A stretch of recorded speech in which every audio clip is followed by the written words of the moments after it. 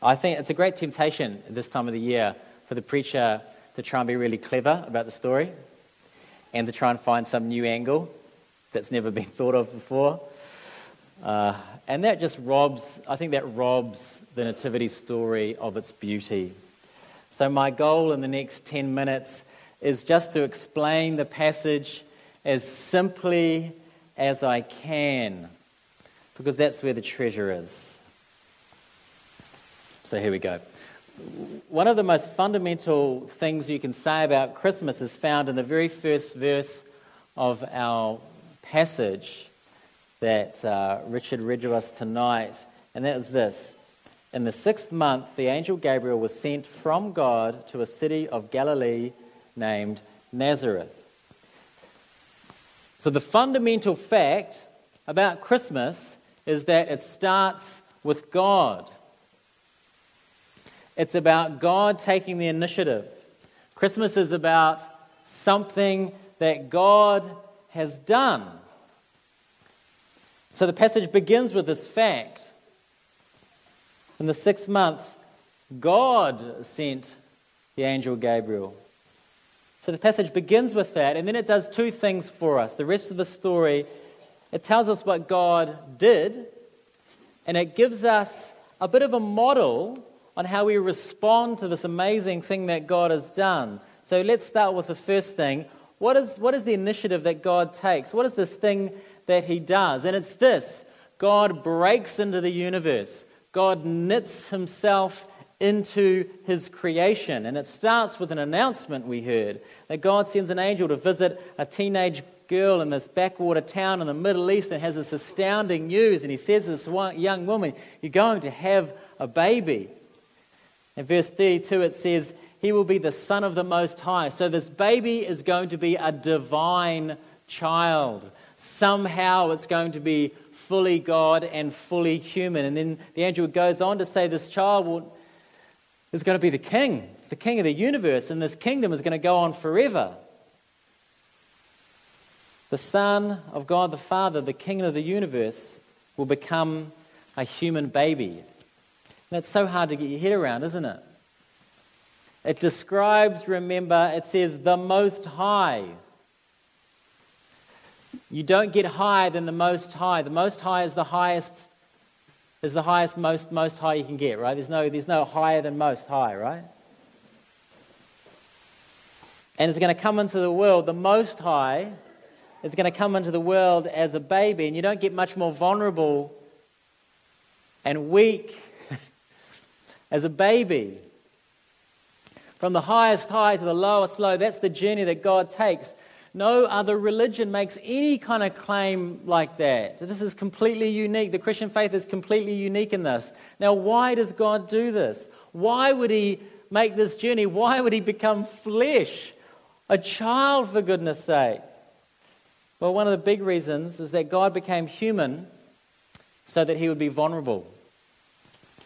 He became human so He could be hurt. He became human so He could be killed. He became human so He could die.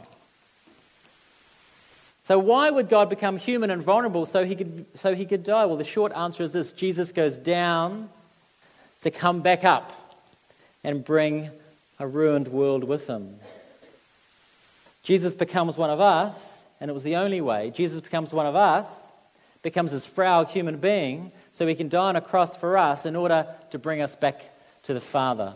C.S. Lewis, who you'll know from, he wrote books like The Lion, Witch and the Wardrobe, etc.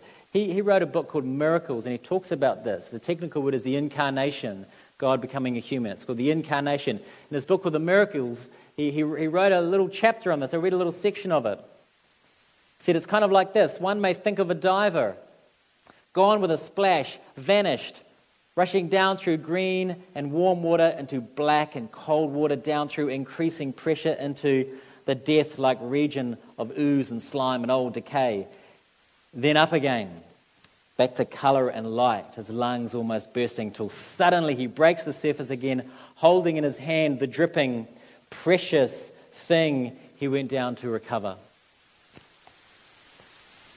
Christmas is such a great time to be reminded of how much God wants to be with us as we consider how far Christ came down to us to bring us back up to him.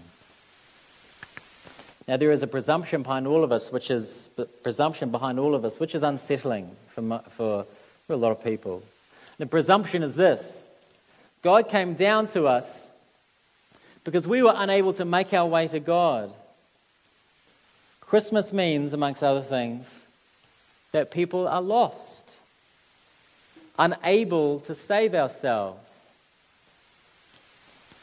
People can't sort of pull themselves together, live a perfectly good and moral life and present that life to God. Christmas happened because, and this is the uncomfortable part of Christmas, this is the sting in Christmas. Christmas happened because people needed to be rescued. So accepting the real meaning of Christmas means swallowing your pride. You know, the Bible is fairly consistently clear on this, that God is only available to the humble. And this truth is wonderfully embodied in our passage today. When we think about this, with the birth of Jesus, the most important 30 years of history is about to begin. And at the beginning of this 30-year stretch, where is God? Where is God sending his angels? Well, he's not speaking to kings and queens. He's not greasing the wheels of the elite. God is not with the powerful, the generals, the wealthy. Where is God? He is about to change the course of history, and God is occupying himself with two obscure, humble women. One old and childless, Elizabeth, one young and a virgin, a teenager, Mary. And they are great models for us. So let's spend the next 5 minutes looking at in particular how Mary responds to this news from the angel. So Mary, a model of faith, I think. Let's see how she responded. We see in verse 32, she tries to discern what's going on when the angel turns up. In the original story, it was written in Greek, and the Greek word for this sort of discerny, figuring out, but it's actually an accounting word. It's literally she's taking an audit of the situation. She's trying to work out what's going on. And then we see she asks the angel a question. How can I have a baby? I'm not married. I haven't been with a man. I'm a virgin. It's a great question. It's a very reasonable question. You notice she's not rebuked by the angel because questions are a healthy part of our faith. She's simply saying, help me to understand. I don't understand this. Help me to understand this. And the angel says, nothing is impossible with God. And that answer was good enough for Mary. And then in verse 38, she says this, behold, I am a servant of the Lord. Let it be to me according to your word. Isn't that wonderful? Behold, I am a servant of the Lord. Let it be to me according to your word. This is not a simple, well, I guess I've got no choice here. Let's get on with it. No, it's actually a very reasonable, theologically grounded response. I am the Lord's servant. What she's saying is very reasonable. She's saying, if there is a God, he is my creator and deserves my service, deserves my obedience. And what's really remarkable about this is this teenage girl who lives in this backwater town in the Middle East somewhere, she's near the bottom of the social ladder in those days. She's down here, you know, and she knew surrendering her life to God, surrendering her will to God, she's only going to go lower. Because she lives in this small, ultra-religious community.